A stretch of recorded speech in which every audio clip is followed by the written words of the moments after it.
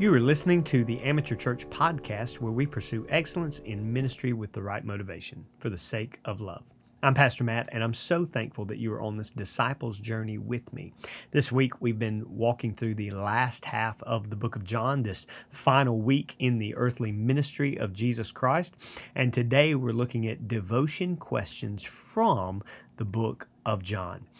Questions that we can ask ourselves and our families and our small groups that we meet with in order to really dive into what the text is saying and how it applies to our lives. Remember, as we've looked at theological truths, we now want to see how those truths apply to our lives.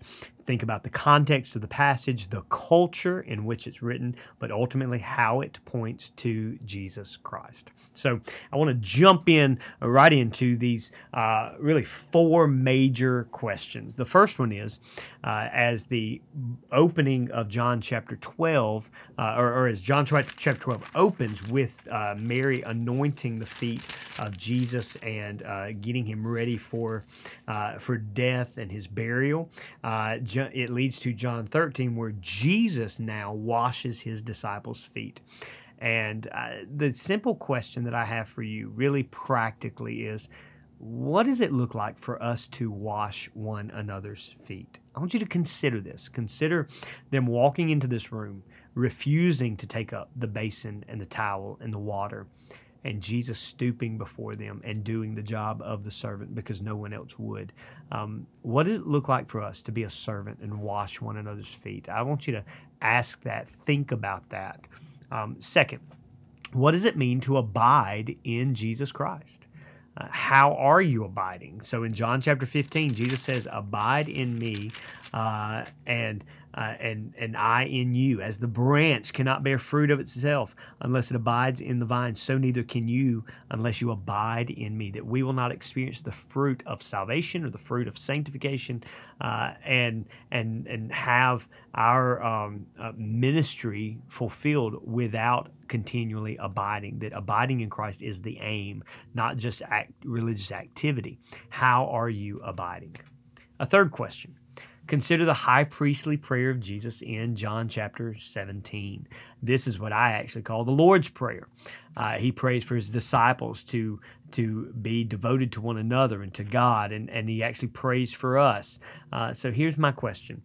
Are we living out the very prayer of Jesus? He desires in his prayer that we would be one with each other and with God. He desires that we would be sanctified in truth. He desires that we would be sent out into the world. He desires that through this, his joy would be made full. So let me ask you this. Are you united with the church? Are you sanctified in truth? Are you sent out for the mission? And if not, then you are not following the prayer of Jesus Christ. Why not? So how do we live that out? Finally, think about the response of the disciples, all of them, to the resurrection of Jesus Christ. But especially think about the response of Thomas, where everyone else rejoiced when they saw Jesus. Thomas is told that Jesus is alive, and he says, "I will not believe unless I see and touch him." Well, they try to tell him he doesn't believe. Jesus appears to Thomas then later on and tells him, "Touch my scars."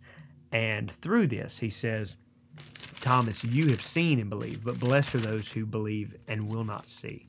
Well, how can we help the skeptic to believe Christ? Because today, this modern era, people are not seeing Jesus and not seeing the scars, and yet many are believing. You are believing, hopefully. So, how do we help those continue to believe? By preaching the gospel. But then, maybe ask this question: at times, are we like Thomas, skeptical in certain things, questioning? How do we defend against doubt in our own minds? Well, one of the ways I believe that we can be blessed to answer this is based on our memory verse for the week. Our memory verse is John chapter 20, verse 31, and here's what it says.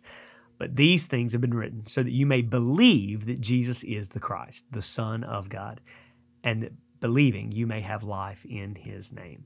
I I would dare say that it is when we believe that we experience the life of Christ, abundant life, as he would put it in John chapter 10, that Christ gives. And that is evidence of Christ in us and the Holy Spirit working through us. So maybe today you are doubting or fearful or skeptical at certain points. Would you today pray, God, help my unbelief? I love the book of John. I love what we're even going to study in the coming days this week as we finish the second half. May we remain faithful. I love you. I'm praying for you. Stakes in the ground.